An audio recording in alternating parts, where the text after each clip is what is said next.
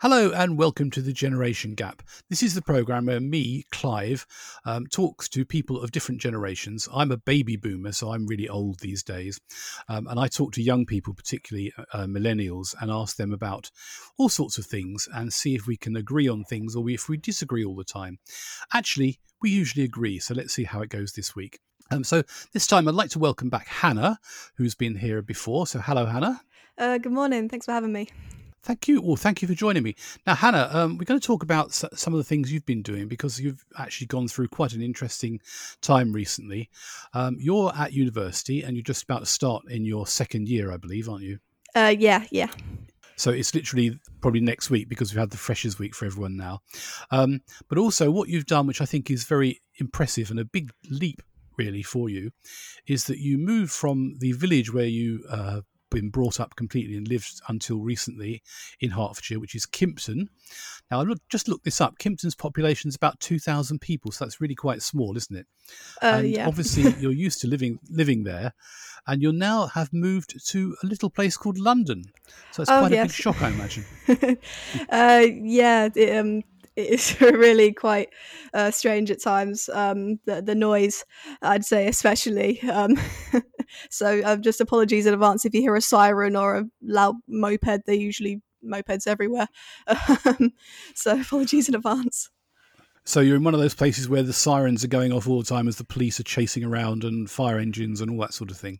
Pretty much, yeah. And I guess it's kind of reassuring to know that police are around because I guess your parents may have a habit of saying, "Oh, keep your bag close to you and just be careful um, about just the general crime of the area." But police are always around, and I do actually feel quite safe here. Right. Well, you've already sort of given a good indication of some of the things which are very different. I imagine that the police sirens are fairly rare in Kimpton. Oh God, yeah. But okay, so I mean, obviously you've been to London lots of times before, but it's a bit different when you move there and you're living there because you've got to sort of reorientate yourself completely about where the nearest shops or whatever are. And also you've got to sort of get used to, I suppose, obviously different neighbours and all the rest of it. Have you met any neighbours yet? Um, just odd people in the corridor and stuff. I don't actually have any neighbours where my flat is situated. So there's kind of a corridor of flats, and then you come out of a door, and then it's kind of like there's fire exit down one side, and there's some stairs the other side, and then it's my front door. So I don't actually have any people right or left of me. I probably have someone above me, but that's about it really. Okay, well, I mean that sounds fine. Obviously, it's a very, very exciting thing to do. So, and Mm. you presumably you've moved there because you're then much nearer the university. Is that right? Yes, I'm about a 40-minute walk. So if it's the morning and I'm feeling energetic, I might go and do that walk. But no, there is a bus that goes. I'm right next to like a main road, so there's buses going up and down this big long road. Pretty much like every 4 minutes. I was like back home, it was like four buses every day, and now it's like four buses every minute. It's a bit crazy. So Yeah. Okay. So, I mean, but you've got used to that. How long have you actually been living there now? It's been over the summer, presumably. Since I moved to where I am now, it's only been about a month. So I stayed in Kimpton during lockdown. When I was living in London for my first year. I moved back around April, just before the last term of the academic year started. So, how are you getting on? I mean, is it you've got to do other things, of course. Now you've got to look after yourself. I mean, presumably you know how to cook things, just open tins of beans and all that sort of stuff.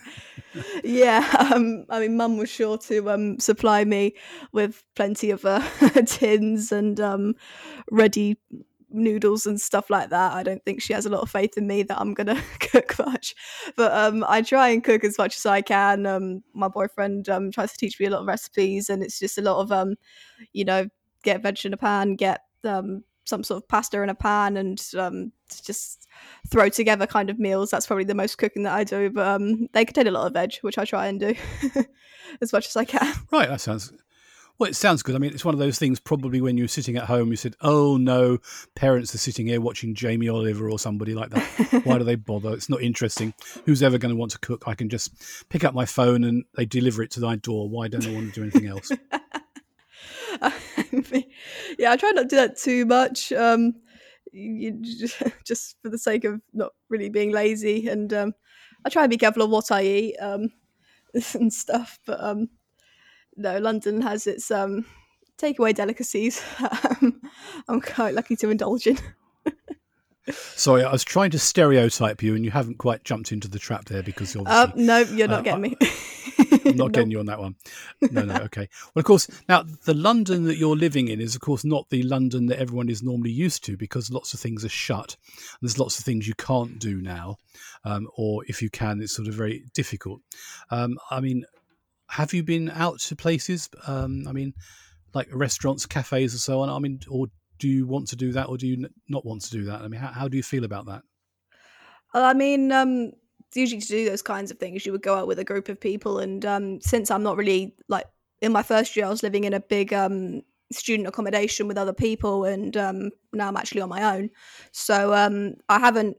I guess like my boyfriend's come to see me, and like people have come to see me and stuff like that. So we've and you do find a lot of cafes are open. Like I went down Upper Street the other day, which is like Islington's main road town centre, and a lot of stuff was open. And it is kind of mainly down to consumers, really, just to keep safe. It seems that a lot of businesses are treating it as, but no, a lot of stuff is really like because of the transport. I've managed to go back to Hertfordshire quite a few times, and I think I went bowling the other day. That was all fine and stuff. So yeah. I mean, because obviously one of the things that's happened around here is that lots of people commuted into London, obviously daily, and they were told they could work from home, and they love it. And we've found, obviously, somewhere like St Albans, for example, I think they have about, before the problem started, it was something like 15, 16,000 people every day commuting. And that's gone down drastically to about 25% of that. And obviously people have found out they can work from home. And actually, to be fair, many businesses have realised that actually people working from home are doing a good job and are managing to actually often do more work perhaps than before. Although obviously it has some limitations, but these days with the famous Zoom and all the other things, people can just keep in touch. And I think an awful lot of people, if you ask them, just say, well, I don't really want to go back to commuting, certainly not every day. And I think we are going to have a pattern where people are going to be going back and forth, maybe, a couple of times a week, perhaps into their office, if that. And I think that's probably going to be quite a sort of significant change for everybody, or after all this finishes. So how have you found travelling back? I mean, presumably you have to just get the train back, the old Thameslink. Yeah, pretty much. And I only found out recently, like before this I was paying for tickets. Luckily I had a rail card, which made it a little bit cheaper. But Welling, which is somewhere I tend to go quite a lot because I used to go to college there, I have friends there. And turns out the Oyster card, so the ability to pay contactless by just tapping your card at the gate, has been extended to Welling, and it's a lot cheaper than buying tickets. So wish I knew that before. Really. Yes, I didn't know it'd go that far. I mean, I know it's been moved out from some places. It hasn't got quite as far as St Albans yet, as far as I know, but maybe I'm wrong. Well, that is actually a good system. Yeah, I was just going to say, I'm pretty sure it's in Harpenden, which is the stop after St Albans. So I think it should be extended to there. Yeah, okay, maybe it is. I haven't been on the train for a long time, I have to say, because all the reasons I used to go to London were things like conferences, and they've all been cancelled for some reason. That's fair enough. Anyway, for some reason. So obviously the other thing is, I mean, some things in London now are open. Some of the museums have opened up again, art galleries, that sort of thing. Is that the kind of stuff you might want to be able to do? I know last year I did go to the Tate Modern, which was quite good actually. There was this amazing lights exposition where someone was just making just managed to manipulate light into making artwork and stuff like that. But like I said, I'm not living with other students anymore, so maybe, who knows. I mean, it's very difficult. I did something. I was a bit older than you when it happened to me. I moved out and I moved into a big city and had a flat and so on. It took a while to get used to how to live there by yourself and being by yourself, which obviously is potentially quite difficult. And obviously at the moment, lots of people are finding they've got to live by themselves and it's not easy for them. I think when you're younger, maybe it's a little easier, but it's still a big shock. And I think well done for getting as far as you have, I think. Thank you. It was did take a while, and it was a bit of there were ups and downs to it, definitely. I was actually supposed to move in with one other person, but I think for the same reason you said your daughter was thinking about not moving back, was because she thought she didn't have to be there as much. And I think we had 3 viewings for 2-bedroom flats, and the day before, my roommate said, look, I don't really think this is for me anymore. So it was a nightmare. Well, it's difficult. I mean, now your college, sorry, it is a university. I should call it a university. That's fine. Yeah. Yes. Now you're studying. We talked about this before. You're studying basically audio. Is that? I'm not quite sure what you call it. Basically, it's working with sound equipment and so on. Recording, yeah. So all recording. The sort of thing we're doing now. Yeah, pretty much. So recording, production. I also have a module where they teach you how to DJ as well, and they teach you about like record deals and branding. It's very versatile, and they just you get to learn a lot about the music industry in general. Right. Well, of course, the music industry has been in rather difficult situation because most of what they do is live performances, which is where they make all their money and so on. And none of those have happened this year, to put it mildly. No, it's been very, very difficult. But you definitely see how it kind of separates people who are able to grow above it, and you see new DJs and new singers and producers invest a lot more in their social following and their virtual following and their ability to get an audience that way. And people have managed to get like paying subscribers or paying people just to see a virtual concert. I think BTS, one of the biggest. I think they're a boy band, one of the biggest boy bands in the world at the moment. I have heard of them, yes. Yes, one of the biggest boy bands in the world. They managed to get I think a good few thousand, probably million people to pay £75 for a virtual ticket to for a virtual concert. My stats aren't correct, but they made a concert's worth by not even making a live concert. I did watch a play production by the Abbey Theatre in St Albans a week or two ago, and basically we had to. It was obviously online, but it was a live performance online, and we had to pay for a ticket, not £75, I have to say. But that was quite fun. It was very well done, and they had about 5 people on stage as part of the play, and that was obviously enabled them to be suitably distanced and all the rest of it. And that did work quite well, but obviously it's quite an effort to put that on, and it's something which I suppose a lot of people would struggle with because it's not quite the same as being there, is it? And you can do that for business meetings. You can chat away on Zoom and all the rest of it.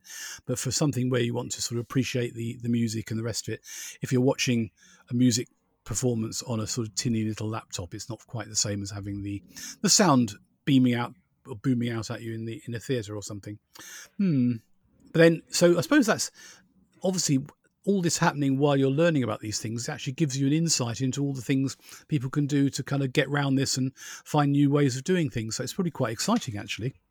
Yeah, it's been very interesting, for sure. And like I said, when you're put through such a tough time like this for what industry you work in, it really kind of separates the people who can step up to the occasion, and like the amount of like new artists and new songs who have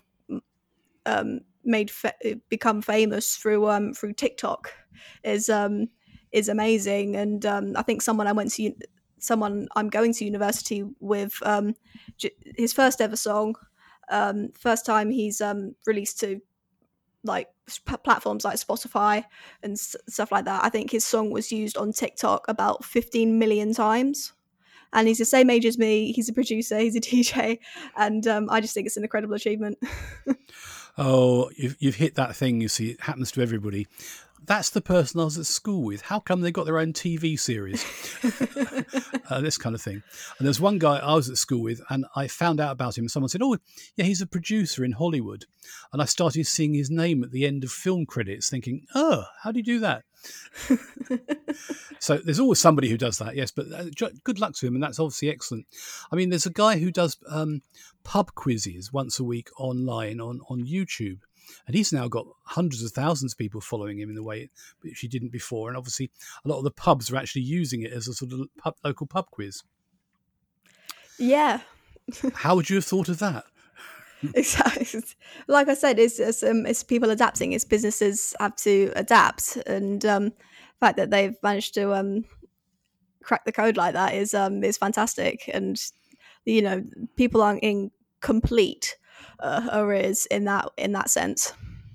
Yeah, I think it's quite interesting.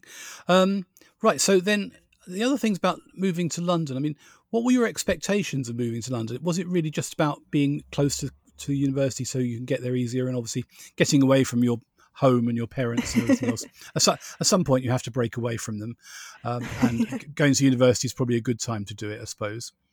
Yeah, I mean, the main thing was, I guess, just freedom, really, because unlike I guess my other peers, I actually struggled to drive. I still don't have my driver's license yet, so living in a village with not the best thing of transport, and probably not wanting to use transport right now. Lockdown was a bit tough in that sense, but yeah. Got bad news about driving. If you want to pass your test, you can apply now or you can try.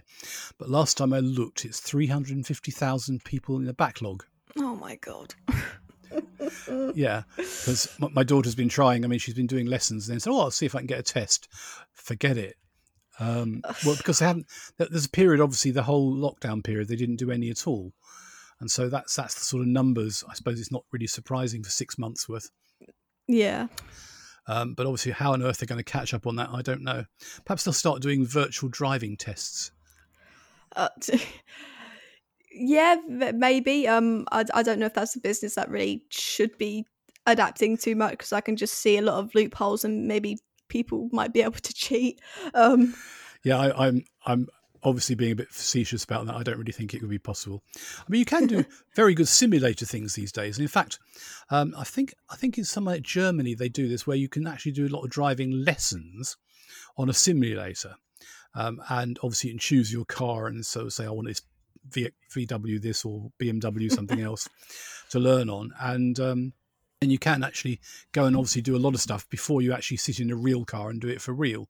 But I think you do have to do it for real, even though we're still reading about all these autonomous cars we're going to have any day now, or next year, or in 5 years' time, or 10 years' time, where you just presumably, like in your village, you would have just called up a car and it would arrive outside your house. You get in and say, "Take me to so and so," and it just drive you there.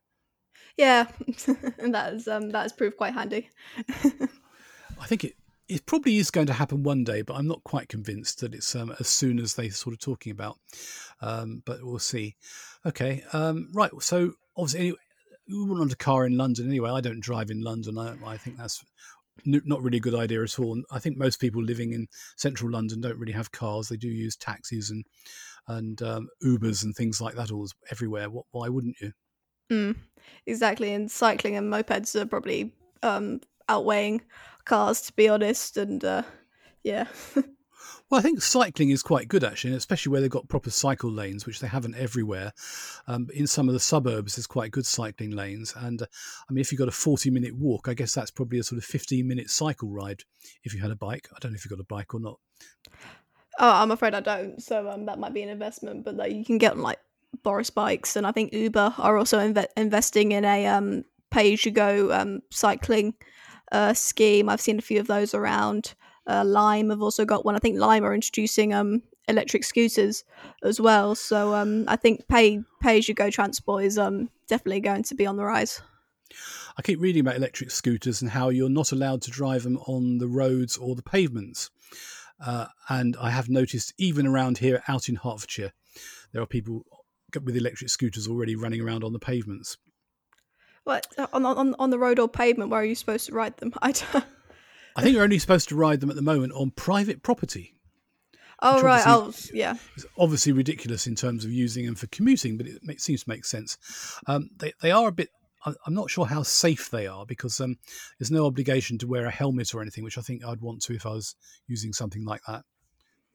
Yeah, I think well, I was just watching this morning before I came on, and this was the story they were talking about. It's just like, look, just ride them wherever you want, park them where you're allowed to, but just make it so you have to wear a helmet, because that's that's just something that people can't seem to understand at the moment. Well, I do remember when my children were small. Actually, one of them had a scooter, and it was really good, and I thought it was really excellent. I went zooming off on the scooter, and it hit a sort of little curb somewhere and fell over and bashed my nose. I didn't break it, luckily, but I could have done. I thought, perhaps I just need to be a bit more careful. Yes. You're starting back at university next week. You are going to be able to do some actual real face-to-face things, or in real life, as we say these days, don't we? Yeah. But you're still going to have quite a lot of Zoom type things, I imagine. Yeah, it's kind of we get told as the week begins, really. So my timetable says, luckily on my timetable it says both of my modules this week at least I can go into class. Whether or not that will swap around next week, I'm not sure, but no, it's they seem to have been handling it pretty well. It's just maybe informing, and hopefully knowing a bit further in advance is always a bit more helpful. Well, I know because obviously my daughter is at university in Sheffield, and also my son actually works for Hertfordshire University. So they've been doing a huge amount of work to try and sort out, obviously, one-way systems and all the other sort of rules and regulations and things they need to do, because they're suddenly going to have, I think it's about more than 10,000 students arrive, and you've got to obviously have smaller classes. You've got to plan out the timetable so that people don't all sort of meet in the middle of a corridor going in opposite directions. They literally have to plan out how they travel from any one room to any other room as part of the timetable system. It is incredibly complicated. Yeah, I can imagine with the amount of people. Christ. But also, I mean, I guess probably your classes are not very large in terms of numbers of people. Obviously, some subjects in some areas you'd have typically 60 or more people in a class, and you can't really fit those into a room or a lecture theatre with having your social distances. So they have to split it into 2 or more classes, and again that becomes difficult. Yeah, I mean, I think we're going to do we're not. We are kind of run a bit like a college, as you say, but so we don't have like 60 odd people in a massive lecture hall. We are run a bit more like classes than lectures, but no, it's because of, even though our classes are quite small, the classrooms can accommodate for them, so we still have to kind of get split into 2, and so we have as much space as possible, I think. No, I mean, it's very difficult. And obviously, it's a question of also having to remember this all the time, isn't it? When you're going anywhere and doing anything, you have to remember that, to keep that separation and all the rest of it, because that does seem to be the most important element of all this. And I don't know. Anyway, well, I wish you a lot of luck with how it all goes. And obviously, it's going to be bit tricky for the next 3 months, because the Prime Minister did say the other day that this may well all go on for another 6 months or so at least, and perhaps it's more than that. So we're going to have to get really used to all these sort of things. So it's not going to be all over by Christmas, which is the famous phrase everyone likes to use. Yes. Although, of course, your term will be over by Christmas. Oh, yeah, at least. Yeah. So, right, well, thank you very much for all this, Hannah. It's nice to speak to you again, and it's nice to know that you're doing well in your course, because it's something you really enjoy, isn't it? Yeah, I love this so much, and obviously it kind of being very different to what I'm used to, like London especially, like the amount of people you meet from all over the world, and probably say the music that I like in particular, it was maybe like a fad 10 years ago, but in other places it's kind of people like it still, and I've met people that are a bit more like me, really, which has been really good. I bet if you look carefully, I bet you find something like a real record shop, or even more than one around where you are now, because that's the sort of thing which is really different. And obviously, there are places in the world where they still actually use records, particularly rather than all the other more modern things, as a way of actually distributing music. Oh yeah, definitely. Like before, unfortunately, this job has I've had to stop doing this job now because of COVID. But I was working like I said in the last podcast, I was working in warehousing, and I was working for a music distribution company that specialized in vinyl records and even cassette tapes sometimes. So there's still there are shops around for them, and there's still definitely a trade for them. Well, I think cassettes are the ones which are sort of hiding in the background a bit. They're going to come back again, I think. I dug out my old Walkman the other day because there was actually we did a podcast about this, which was it was I think 40 years, was it, since the Walkman was invented? Oh my word! And basically, although it was obviously a tape player and so on, it was the first time you had a portable music player you could carry around with you.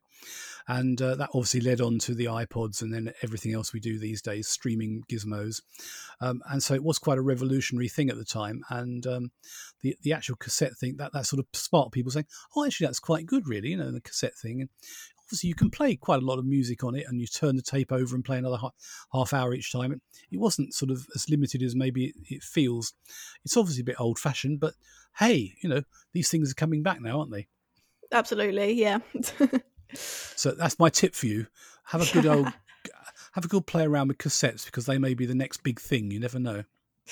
Oh, well, thank you.